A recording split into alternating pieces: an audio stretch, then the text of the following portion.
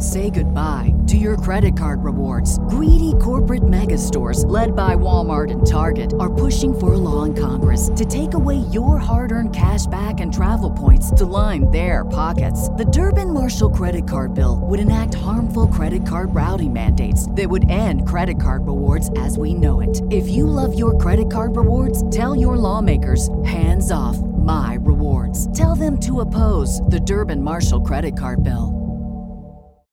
When you need mealtime inspiration, it's worth shopping Kroger, where you'll find over 30,000 mouth-watering choices that excite your inner foodie. And no matter what tasty choice you make, you'll enjoy our everyday low prices, plus extra ways to save, like digital coupons worth over $600 each week. You can also save up to $1 off per gallon at the pump with fuel points. More savings and more inspiring flavors make shopping Kroger worth it every time. Kroger, fresh for everyone. Fuel restrictions apply.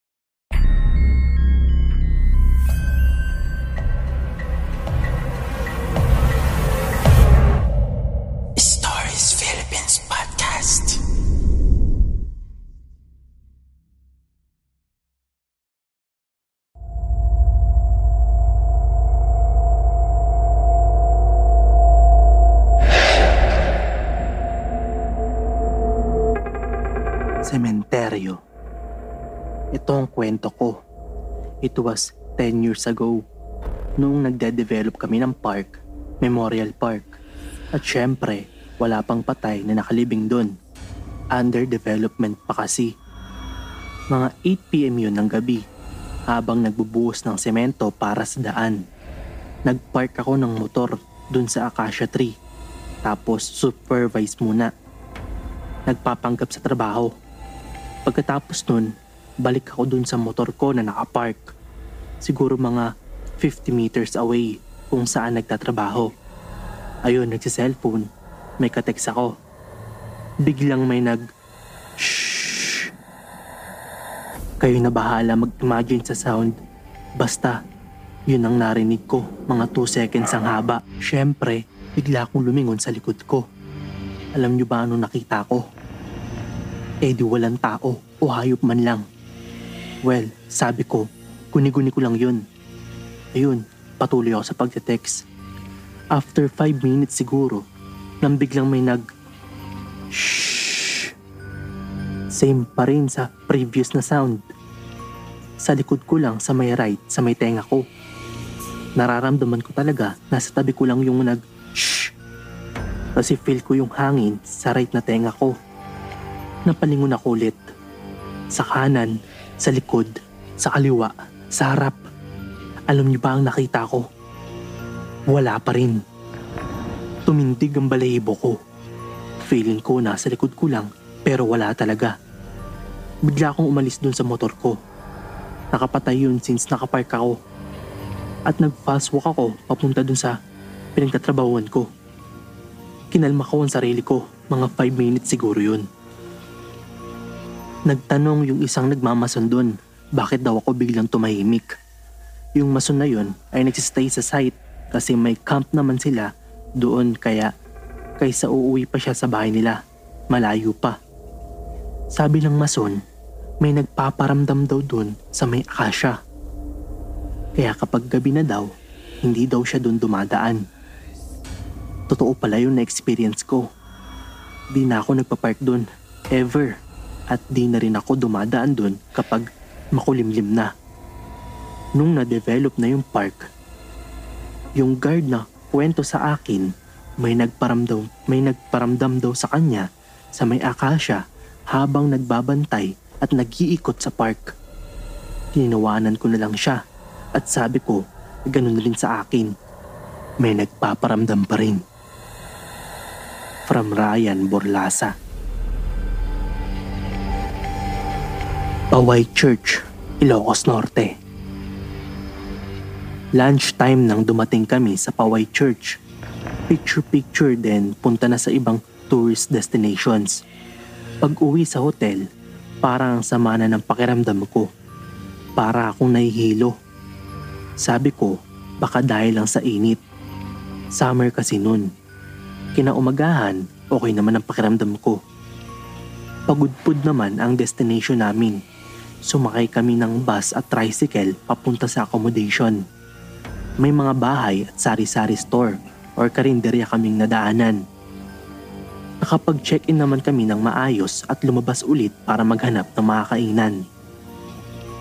Pumunta kami sa nadaanan naming karinderya. Pagkaupo namin, tinanong ako ng tindera kung nasaan daw yung isang kasama namin. Nagtaka ako kasi dalawa lang naman kami ng kasama ko. Tumawa na lang ako, hindi ko pinansin. Kumain na kami at nag-swimming. Nung gabi na, nilagnat ako at sabi ng kasama ko para daw akong binabangungot kasi umuungol daw ako. Ginising niya ako, pero habang natutulog ako, tinitingnan na pala niya yung mga pictures namin nakuha sa PAOAY at iba pang locations. At nang pinakita niya sa akin yung pictures, kinilabutan talaga ako. Hindi na kami nakatulog the whole night. Nawala na rin lagnat ko. Kinaumagahan, nagpunta kami sa karinderya. Tinanong ko yung tindera kung naaalala niya pa kami. Sabi niya oo. Tinanong ko siya about sa sinabi niyang kasama namin. Sabi niya, 3 daw kaming nakita niyang naglalakad. May kasama daw kaming isa pang babae. Sobrang kinilabutan ako. Pinakita ko sa kanya yung picture. Sabi niya oo daw, siya yun. Maikli ang buhok. Nasa likuran namin naglalakad. Natakot na kami ng sobra. Sabi ng tindera, itapon daw namin yung damit sa suot namin at mag-alay daw kami ng kandila at prayer at makiusap na wag nang sumama sa amin. Ginawa namin lahat yun. Pero di ko alam if sumama pa siya o hindi na. Nakakatakot sobra. From Hope Esperanza. Bago ko ituloy ang kwento, inaanyayahan ko kayo to please like and subscribe our YouTube channel, and kung dito ka nakikinig sa Spotify or other platforms, just follow us. Maraming salamat mga kastorya. Bata sa condo. Location, condo in Pasig City. 22nd floor. Sa construction site, yung trabaho ko way back 2015. May deadline na hinahabol yung isang subcontractor na hawak ko. Sinasabi ko overtime ako till 8 p.m. Nanghingi ng favor na mag-inspect daw kami around 8 p.m. So ako pati yung subcon namin nagpunta. Yung building sa 18 hanggang 22nd floor, as in wala pang ilaw at di pa tapos. As in may area pa na hindi pa talaga gawa. So nauna muna kami ng 18th floor. Okay naman lahat. Pero pagdating namin ng 22nd floor, namatay yung mga flashlight namin. Lahat. Pero pagdating namin ng 22nd floor, namatay yung mga flashlight namin. Napapansin ko may sumusunod na bata sa amin. Nang matapos namin yung inspection, dumaan siya sa harapan namin. Hinabol ko siya.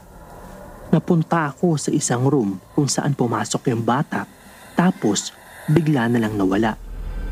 Buti na lang napansin ng kasamahan ko na nawala ako sa tabi niya. Nang makita niya ako, bigla niya akong hinablot.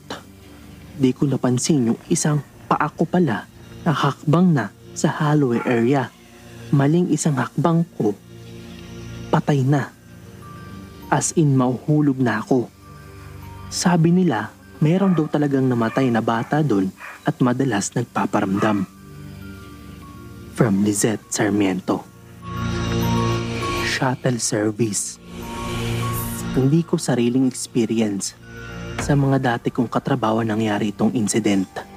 It was way back to 2007 or 2008. Sa company namin, kapag 12 midnight ang tapos ng work shift ng CSR, hinahatid kami ng shuttle service. Door to door yun. 2 shuttle. Isa para sa mga taga-south, isa para sa mga taga-north. Almost full yung sa south. Yung isa kong ka-work, taga-Imus, Cavite. By the way, siya yung naka-experience na to. Siya din ang uling ihahatid kasi siya yung pinakamalayo. Kaya naman, sa pinakalikod siya lagi nakapwesto para makahiga at maidlip kapag nakababa na yung karamihan sa kanila. So ayun na nga, nakaidlip na siya.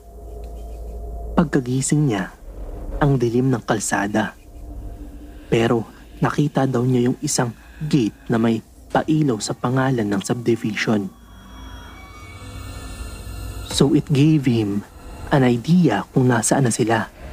Nasa Daang Hari. Sa mga di pamilyar, ito yung mahabang kalsada na kumukonekta mula Alabang hanggang Bacoor, Cavite. Hindi pa nalalagyan na maraming poste ng ilaw yung kalahatan ng kalsada ng mga panahon na yun. Kaya may mga part na madilim. Medyo papungas-pungas pa daw siya dahil kagigising lang niya. Tapos pagtingin niya sa harapan, may naaninag siyang nakaupo sa likod ng driver at malapit sa bintana. Mahaba daw yung buhok. Nung una, inakala niya na isa yun sa mga katrabaho namin, so hindi niya pinansin. Pero mabilis din nga naalala niya na nasa Daang Hari na sila. At alam ngayon, yung second to the last na ihatid ay taga Las Piñas. Dapat siya na lang ang nalitirang ihatid. So tahimik lang niya tinititigan yung nakaupo, still pondering who that person is. He was thinking maybe she was new to the company kaya di niya kilala. Hindi naman din niya kinausap. Then tiningnan niya yung driver. Nagtataka siya bakit ang bilis magpatakbo. Tapos ang lakas ng FM radio. Doon na siya kinabahan at di na din siya umimik. Ayaw na din niyang balikan ng tingin yung nakaupo sa likod ng driver dahil natatakot din siya. Imagine his fear, ang haba ng Daang Hari Road. Then all of a sudden, may mga ilaw na ulit ng poste. Pagtingin niya dun sa spot, wala na yung nakaupo. Sabay sigaw siya sa driver. "Kuya, nakita mo yun?" Sagot ni Kuya Driver. "Oo sir, nakita ko siya. Dito sa rear mirror ko. Mahaba ang buhok, pero wala akong maninag na muka. Pasensya na din kayo sir kung di ko kayo kinausap. Binilisan ko na talaga yung pagmamaneho ko para makalabas na tayo dito sa Daang Hari Road. At saka kaya ako nilakasan yung radio para mabulabog siya. Mukhang nakisakay lang. Kasi nung ibinaba ko yung taga Las Piñas, wala siya dun. Pero nung pumasok tayo ng Daang Hari, dun ko na lang siya napansin. Tapos itong malapit na tayo makalabas, nawala na lang bigla." From Jacqueline Cruz.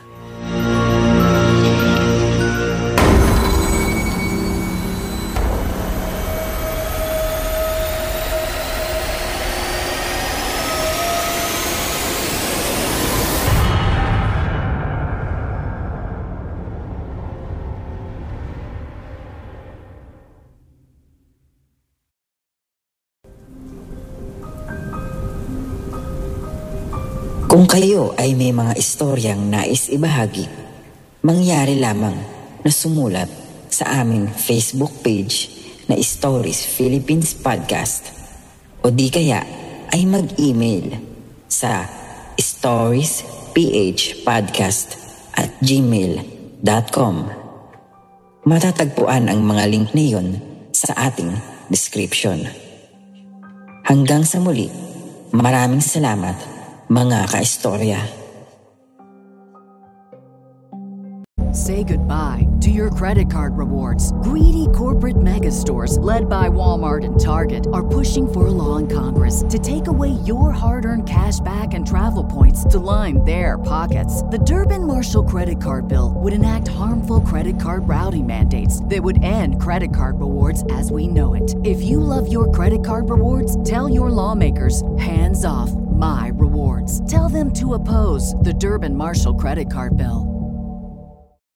When you need mealtime inspiration, it's worth shopping Kroger, where you'll find over 30,000 mouth-watering choices that excite your inner foodie. And no matter what tasty choice you make, you'll enjoy our everyday low prices, plus extra ways to save, like digital coupons worth over $600 each week. You can also save up to $1 off per gallon at the pump with fuel points. More savings and more inspiring flavors make shopping Kroger worth it every time. Kroger, fresh for everyone. Fuel restrictions apply.